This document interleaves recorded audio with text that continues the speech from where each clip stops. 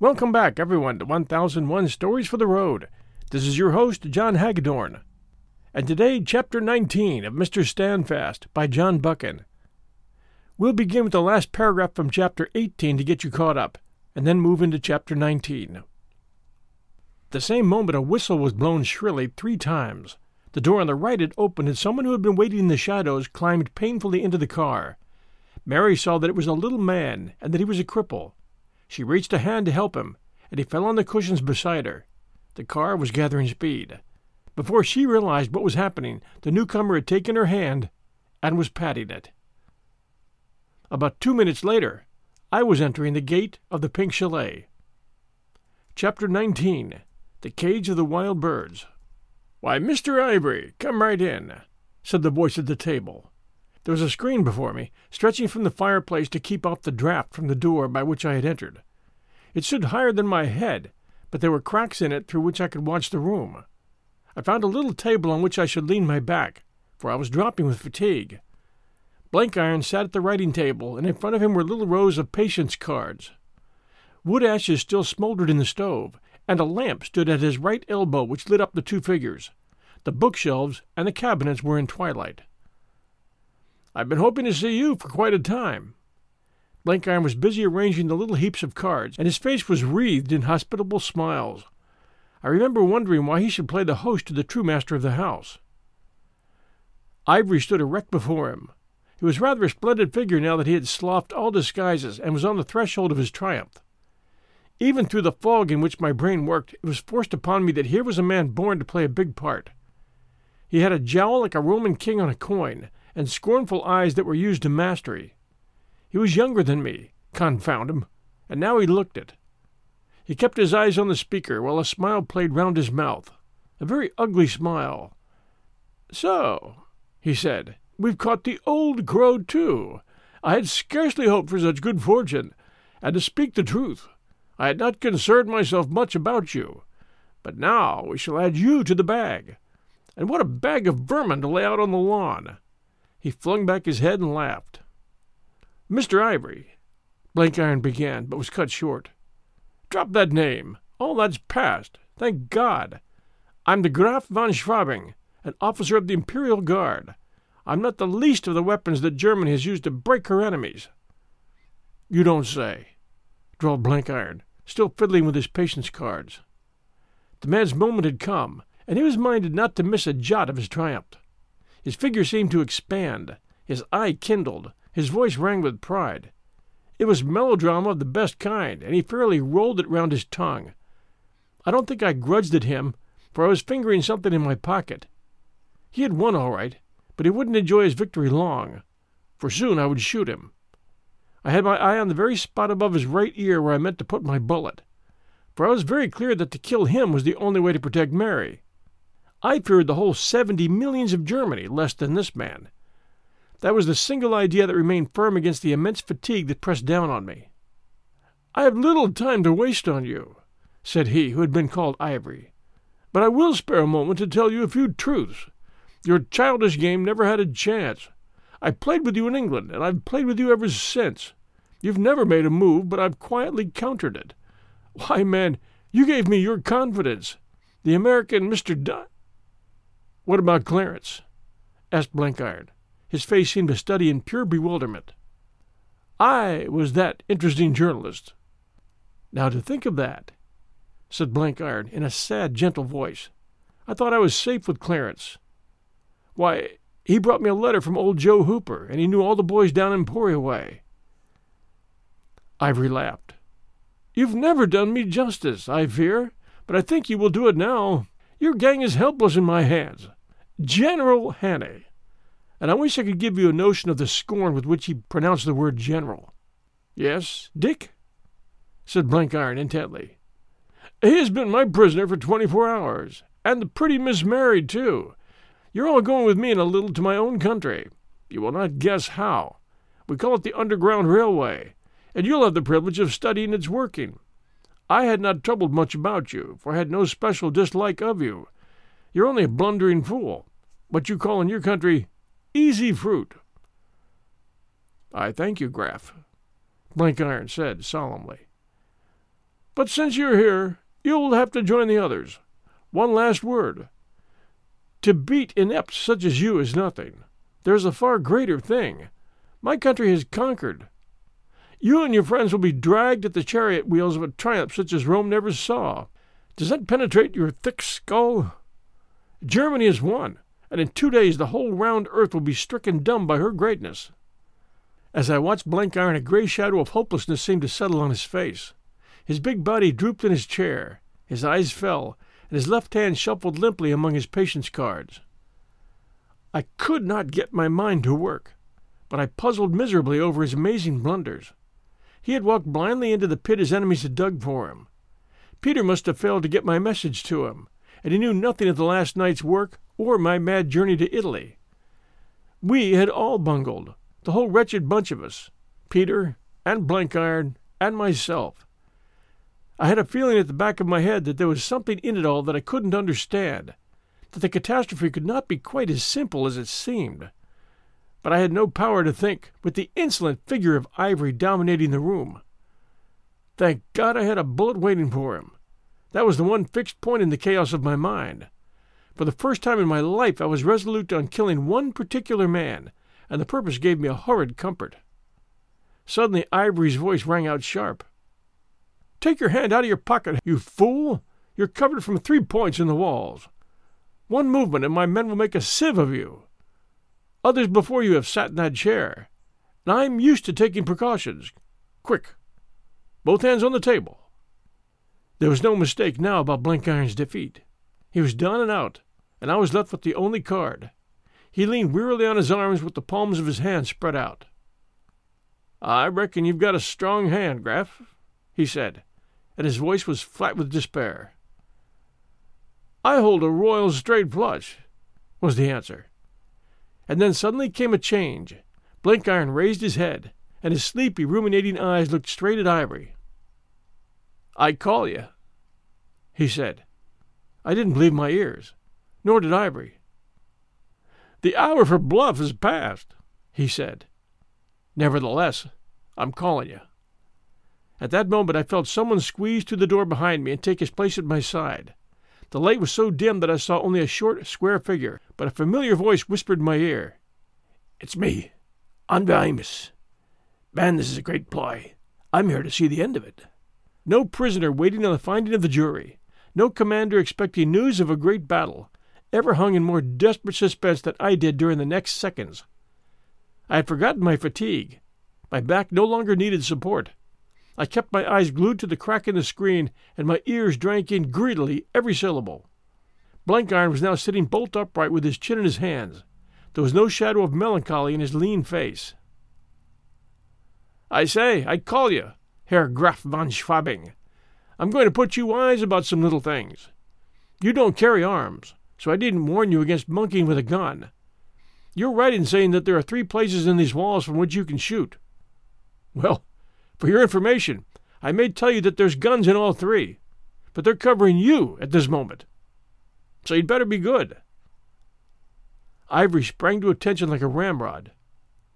"Karl!" he cried. "Gustav!"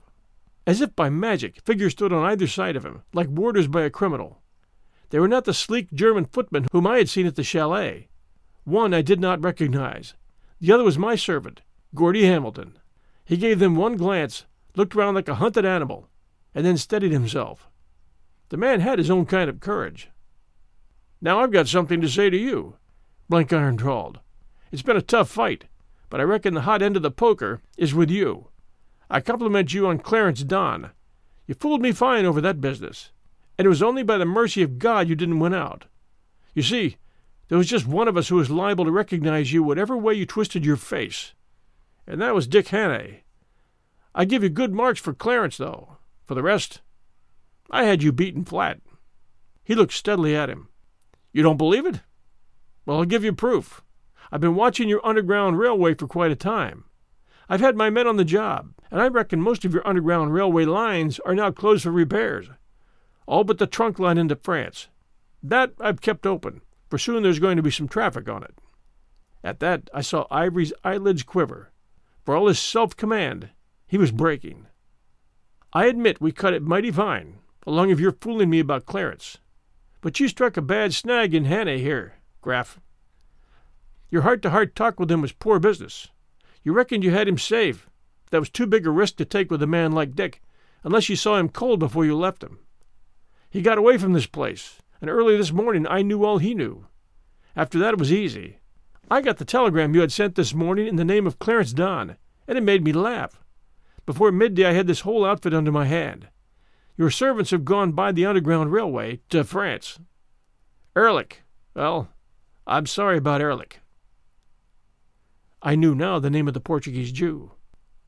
He wasn't a bad sort of man, Blenkiron said regretfully, and he was plumb honest.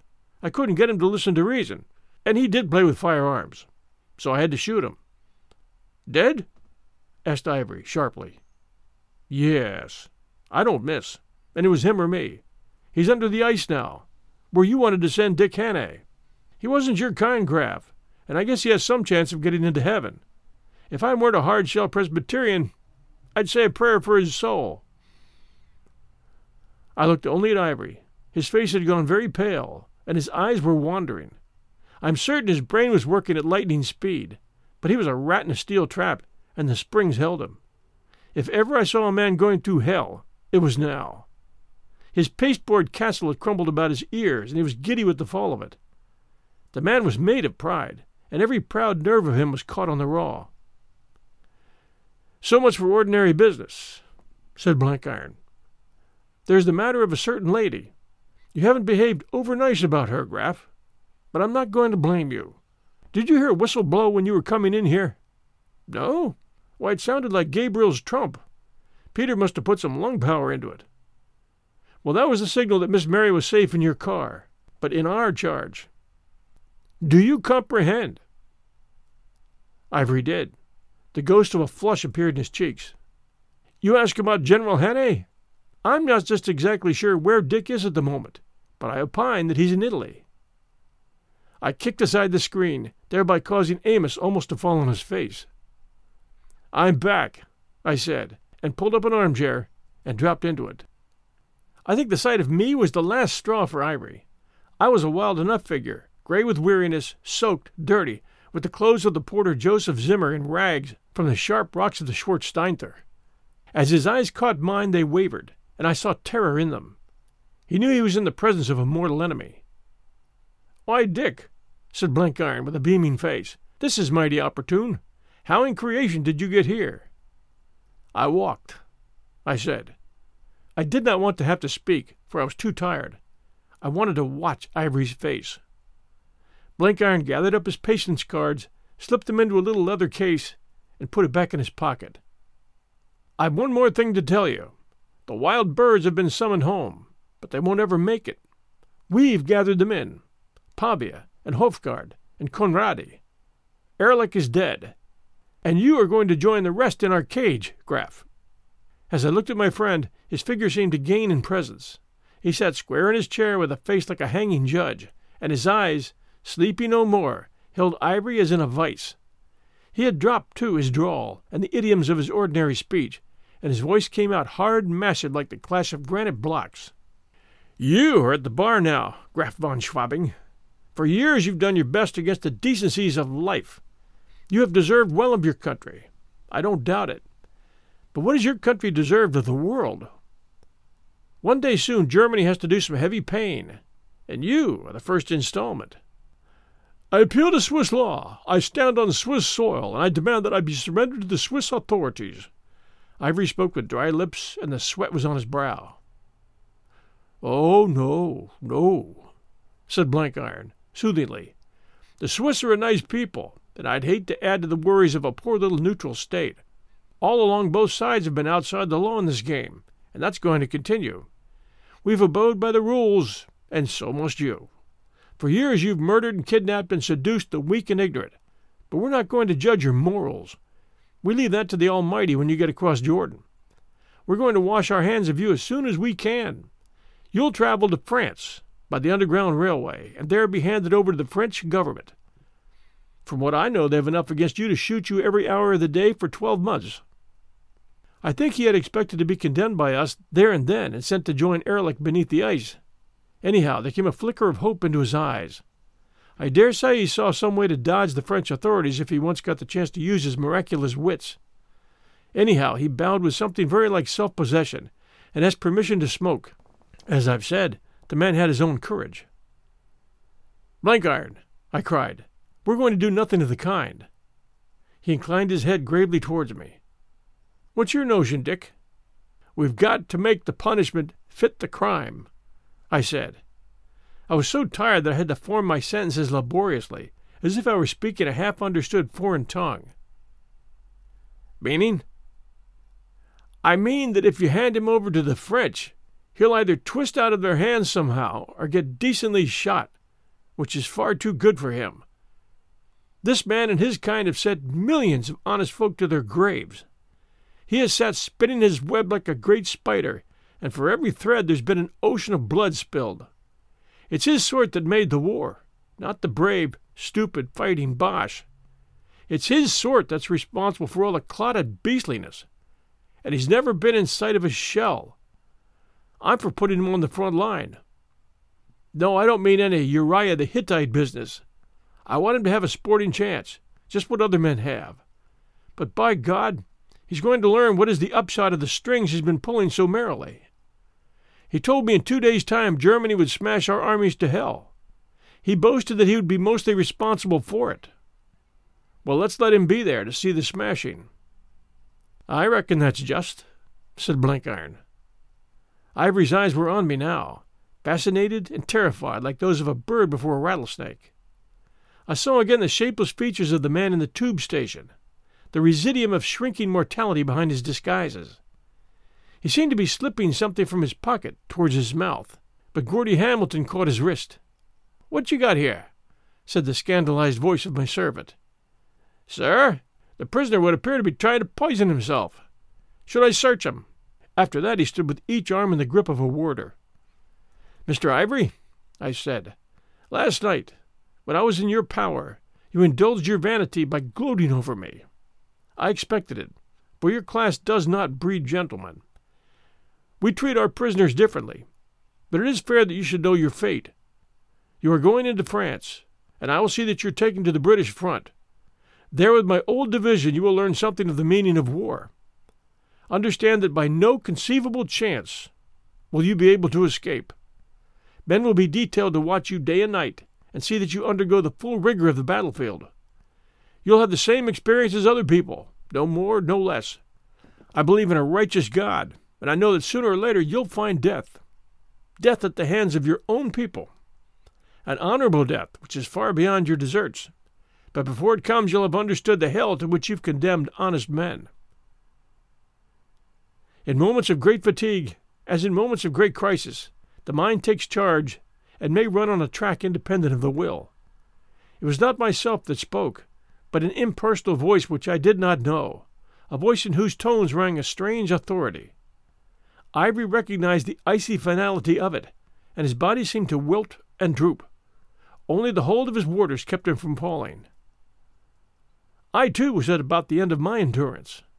I felt dimly that the room had emptied except for Blankiron and Amos, and that the former was trying to make me drink brandy from the cup of a flask.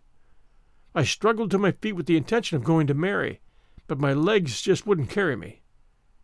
I heard, as in a dream, Amos giving thanks to an omnipotence in whom he officially disbelieved. "What's that the old man in the Bible said? Now let thy servant depart in peace. That's the way I'm feeling myself." And then slumber came on me like an armed man, and in the chair by the dying wood ash I slept off the ache of my limbs, the tension of my nerves, and the confusion of my brain. We'll return to Chapter 20 right after these sponsor messages.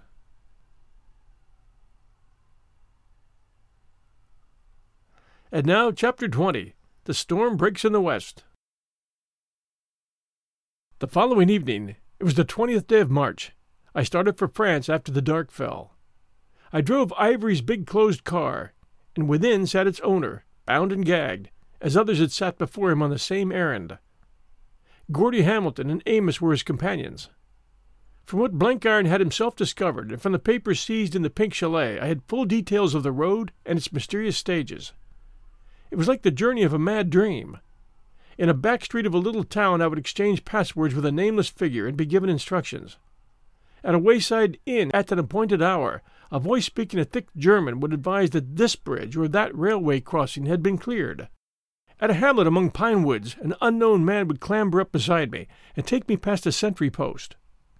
Smooth as clockwork was the machine, till in the dawn of a spring morning I found myself dropping into a broad valley through little orchards just beginning to blossom, and I knew that I was in France. After that, Blenkiron's own arrangements began, and soon I was drinking coffee with a young lieutenant of chasseurs, and had taken the gag from Ivory's mouth. The bluecoats looked curiously at the man in the green ulster whose face was the color of clay, who lit cigarette from cigarette with a shaky hand. The lieutenant rang up a general of division who knew all about us. At his headquarters I explained my purpose, and he telegraphed to an army headquarters for a permission which was granted. It was not for nothing that in January I had seen certain great personages in Paris, and that Blenkiron had wired ahead of me to prepare the way. Here I handed over Ivory and his guard, for I wanted them to proceed to Amiens under French supervision, well knowing that the men of that great army were not used to let slip what they once hold. It was a morning of clear spring sunlight when we breakfasted in that little red-roofed town among vineyards with a shining river looping at our feet. The general of division was an Algerian veteran with a brush of grizzled hair, whose eye kept wandering to a map on the wall where pins and stretched thread made a spider's web. "Any news from the north?" I asked. "Not yet," he said, "but the attack comes soon. It will be against our army in Champagne." With a lean finger he pointed out the enemy dispositions. "Why not against the British?" I asked. With a knife and fork I made a right angle and put a salt dish in the center. "That is the German concentration. They can so mass that we do not know which side of the angle they will strike till the blow falls." "That's true," he replied. "But consider. For the enemy to attack towards the Somme would be to fight over many miles of an old battleground where all is still desert, and every yard of which you British know. In Champagne, at a bound, he might enter unbroken country. It is a long and difficult road to Amiens, but not so long to Chillon. Such is the view of Pétain. Does that convince you?" "The reasoning is good. Nevertheless, he will strike at Amiens, and I think he will begin today." He laughed and shrugged his shoulders. "Nous verrons. You are obstinate, my general, like all your excellent countrymen." But as I left his headquarters, an aide-de-camp handed him a message on a pink slip. He read it, and turned to me with a grave face. "You have a flair, my friend. I'm glad we did not wager. This morning at dawn there is great fighting around St. Quentin. Be comforted, for they will not pass. Your Maréchal will hold them." That was the first news I had of the battle. At Dijon, according to plan, I met the others. I only just caught the Paris train, and Blenkiron's great wrists lugged me into the carriage when it was well in motion. There sat Peter, a docile figure in a carefully patched old RFC uniform. Wake was reading a pile of French papers, and in a corner Mary, with her feet up on the seat, was sound asleep. We did not talk much, for the life of the past days had been so hectic that we had no wish to recall it. Blenkiron's face wore an air of satisfaction, and as he looked out at the sunny spring landscape he hummed his only tune. Even Wake had lost his restlessness. He had on a pair of big tortoiseshell reading glasses, and when he looked up from his newspaper and caught my eye, he smiled. Mary slept like a child, delicately flushed, her breath scarcely stirring the collar of the greatcoat which was folded across her throat. I remember looking with a kind of awe at the curve of her young face and the long lashes that lay so softly on her cheek, and wondering how I had borne the anxiety of the last months. Wake raised his head from his reading, glanced at Mary, and then at me, and his eyes were kind, almost affectionate. He seemed to have won peace of mind among the hills. Only Peter was out of the picture.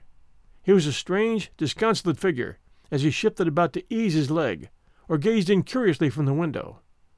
He had shaved his beard again, but it did not make him younger, for his face was too lined, and his eyes too old to change. When I spoke to Peter, he looked towards Mary and held up a warning finger. "I go back to England," he whispered. "Your little missy is going to take care of me till I'm settled. We spoke of it yesterday at my cottage. I will find a lodging and be patient till war is over. And you, Dick?" "Oh, I rejoined my division. Thank God this job is over. I have an easy turn now and can turn my attention to straightforward soldiering. I don't mind telling you that I'll be glad to think that you and Mary and Blenkiron are safe at home. What about you, Wake?"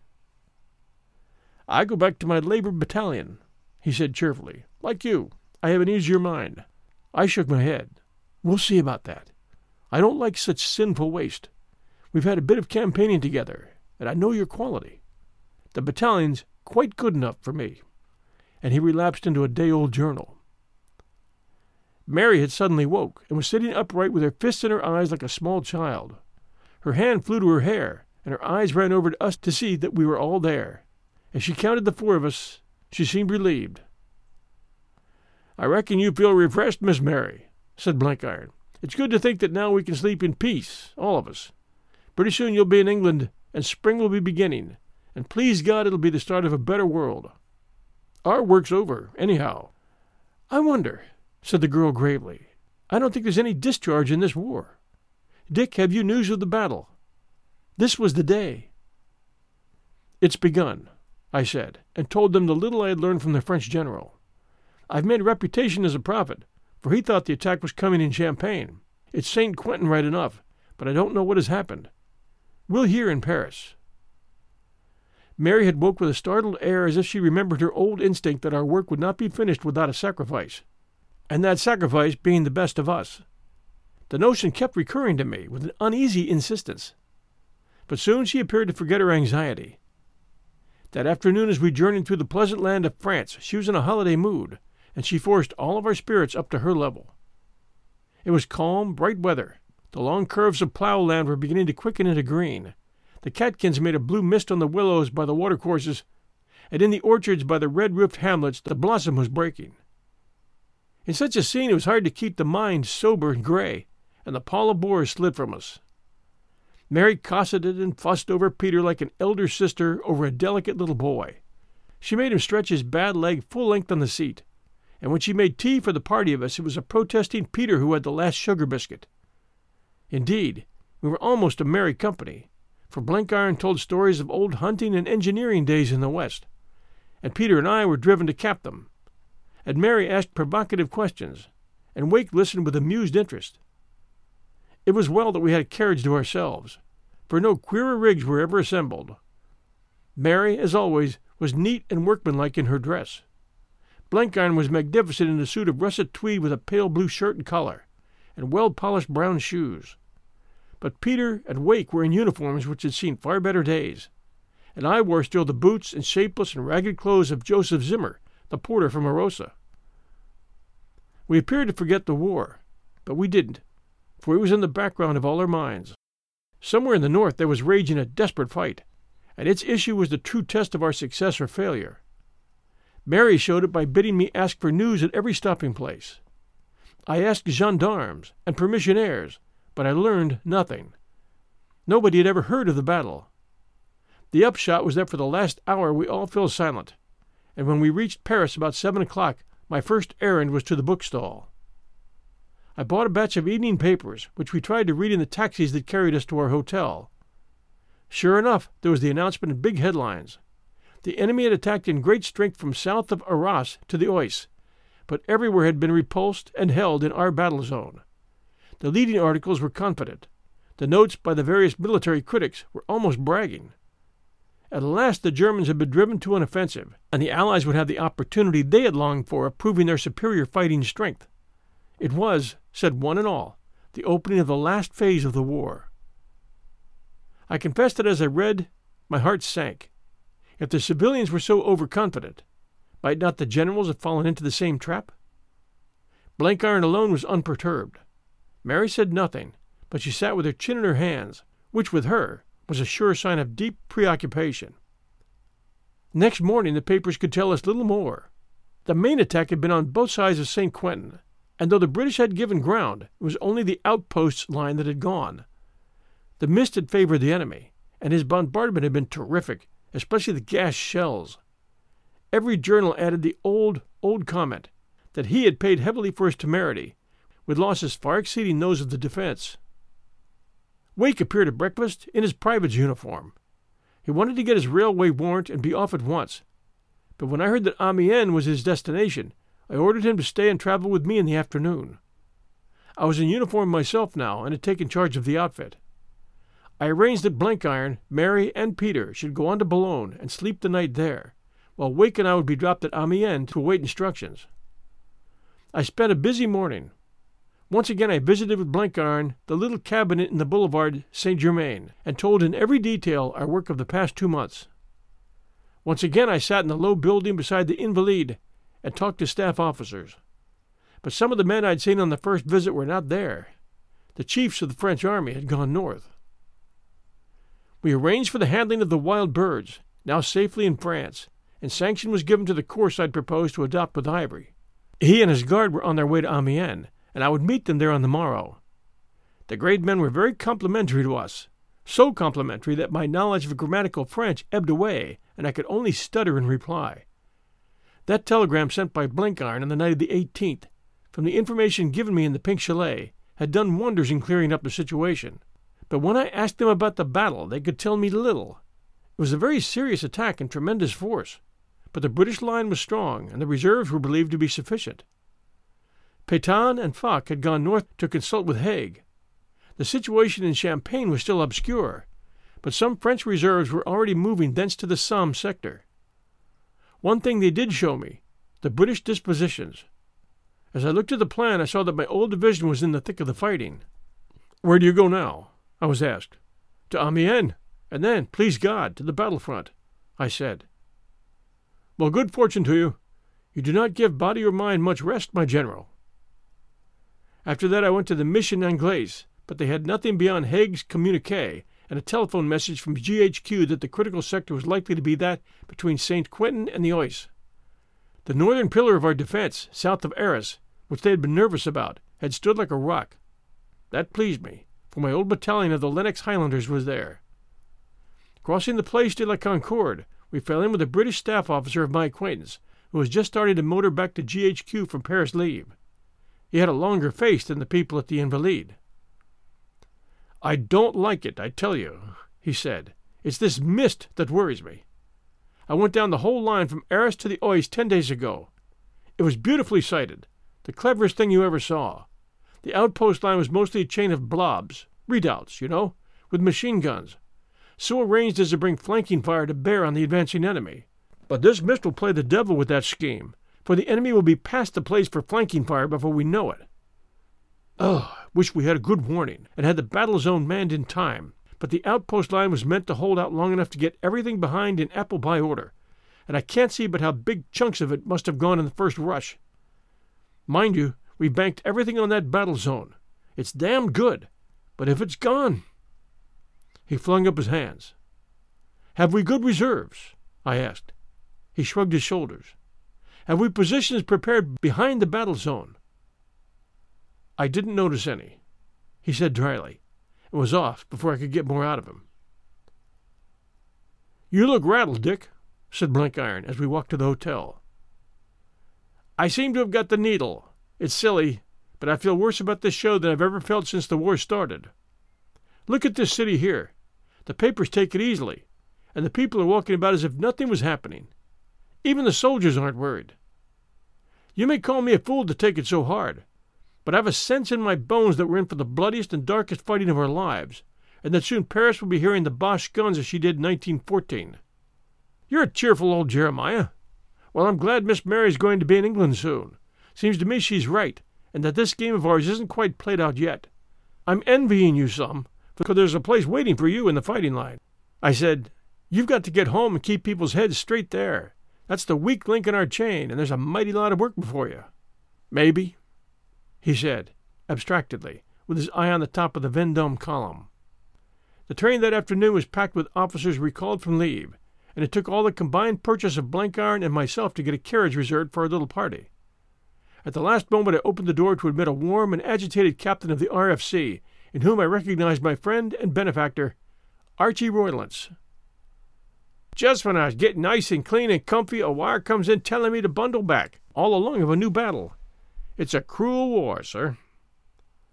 The afflicted young man mopped his forehead, grinned cheerfully at Blenkiron, glanced critically at Peter, then caught sight of Mary, and grew at once acutely conscious of his appearance. He smoothed his hair, adjusted his tie, and became desperately sedate. I introduced him to Peter, and he promptly forgot Mary's existence. If Peter had had any vanity in him, it would have been flattered by the frank interest and admiration in the boy's eyes. "I'm tremendously glad to see you safe back, sir. I've always hoped I might have a chance of meeting you. We want you badly now in the front. Lynch is getting a bit uppish." Then his eye fell on Peter's withered leg, and he saw that he had blundered. He blushed scarlet and looked his apologies, but they weren't needed, for it cheered Peter to meet someone who talked of the possibility of his fighting again. Soon the two were deep in technicalities, the appalling technicalities of the airman. It was no good listening to their talk, for you could make nothing of it, but it was bracing up Peter like wine. Archie gave him a minute description of Lynch's latest doings and his new methods. He too had heard the rumor that Peter had mentioned to me at St. Anton of a new Boche plane, with mighty engines and stumpy wings cunningly cambered, which was a devil to climb, but no specimens had yet appeared over the line.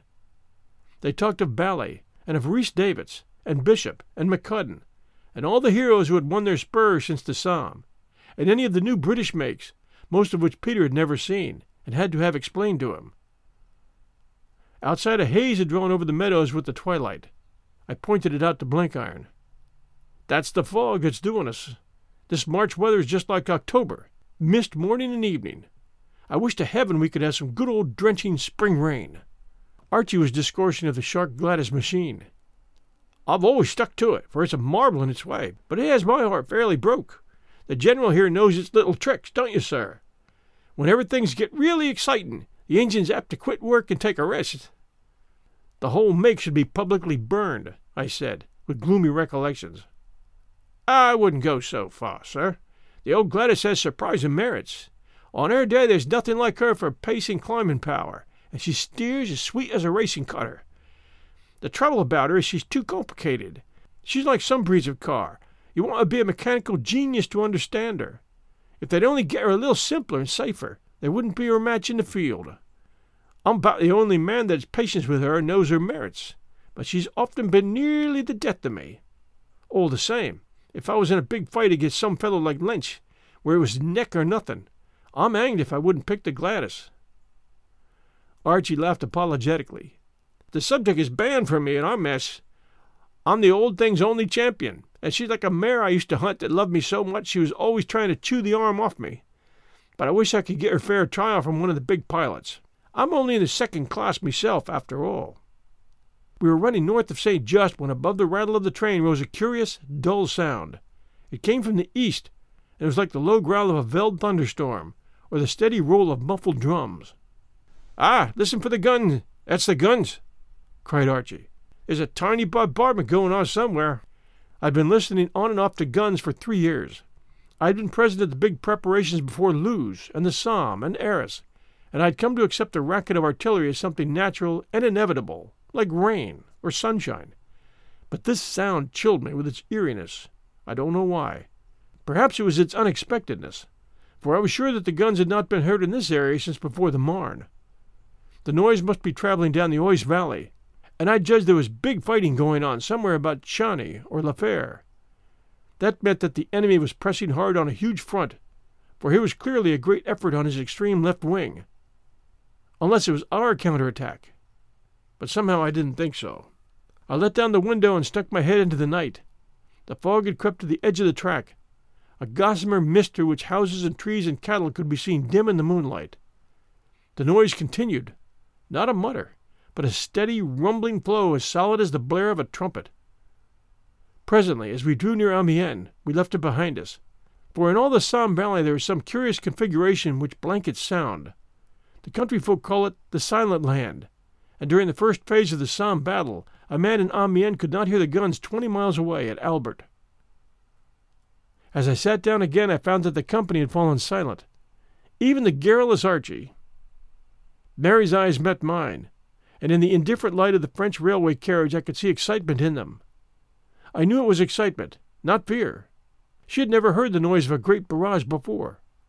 Blenkiron was restless, and Peter was sunk in his own thoughts. I was growing very depressed, for in a little while I would have to part from my best friends and the girl I loved.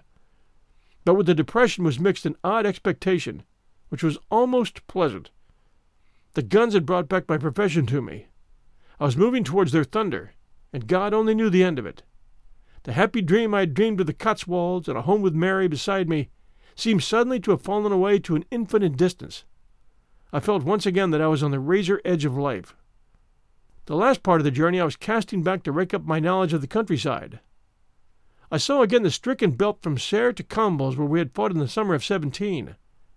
I had not been present in the advance of the following spring, but I had been at Cambrai, and I knew all the down country from Lagnicourt to St. Quentin. I shut my eyes and tried to picture it, and to see the roads running up the line, and wondered just at what points the big pressure would come. They had told me in Paris that the British were as far south as the Oise, so the bombardment we had heard must be directed to our address.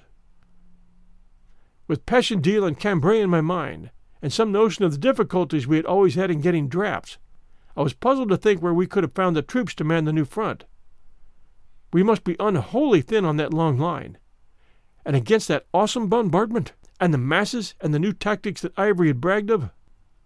When we ran into the dingy cavern which is Amiens Station, I seemed to note a new excitement.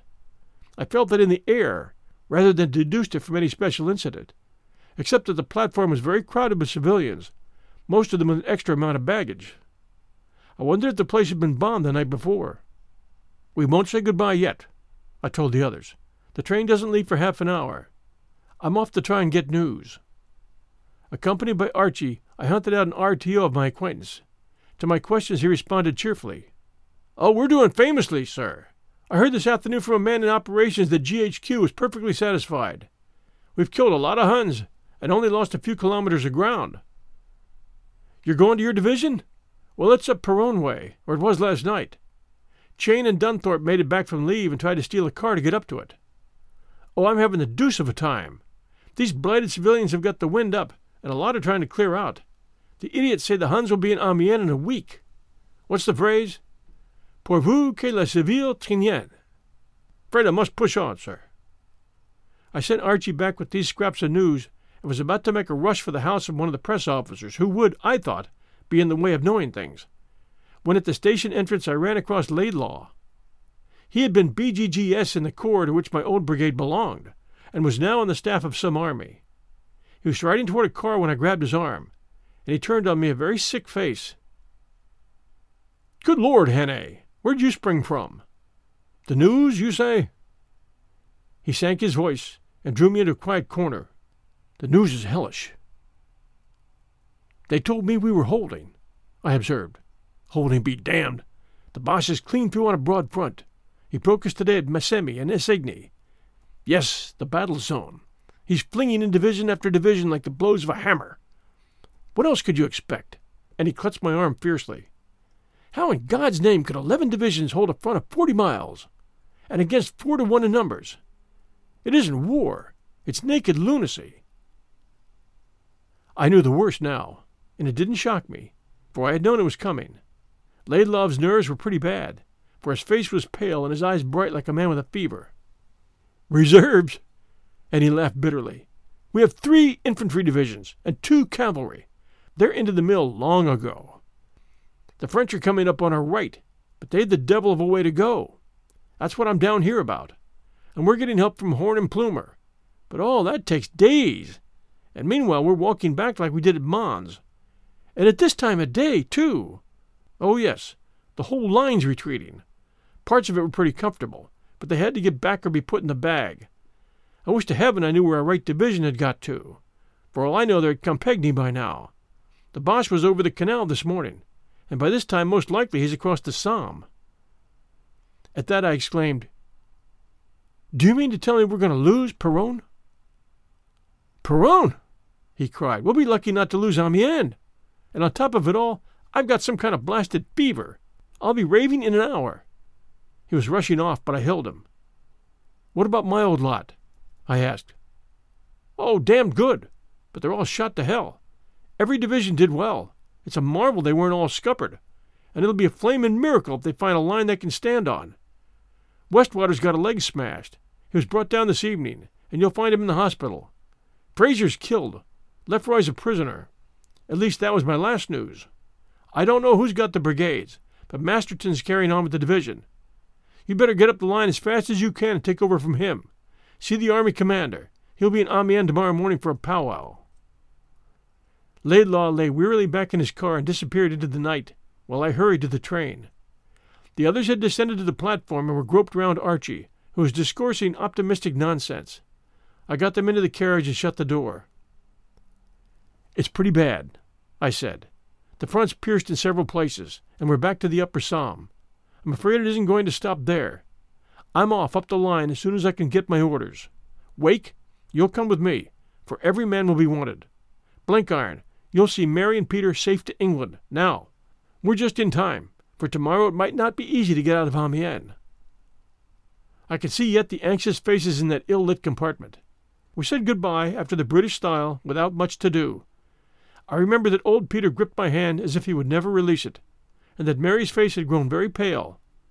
If I had delayed another second I should have howled, for Mary's lips were trembling, and Peter had eyes like a wounded stag. "God bless you," I said hoarsely, and as I went off I heard Peter's voice, a little cracked, saying, "God bless you, my old friend." I spent some weary hours looking for Westwater. He was not in the big clearing station, but I ran him to earth at last in the new hospital which had just been got going in the Ursuline convent. He was the most sterling little man, in ordinary life rather dry and dogmatic, with a trick of taking you up sharply which didn't make him popular. Now he was lying very stiff and quiet in the hospital bed, and his blue eyes were solemn and pathetic like a sick dog's.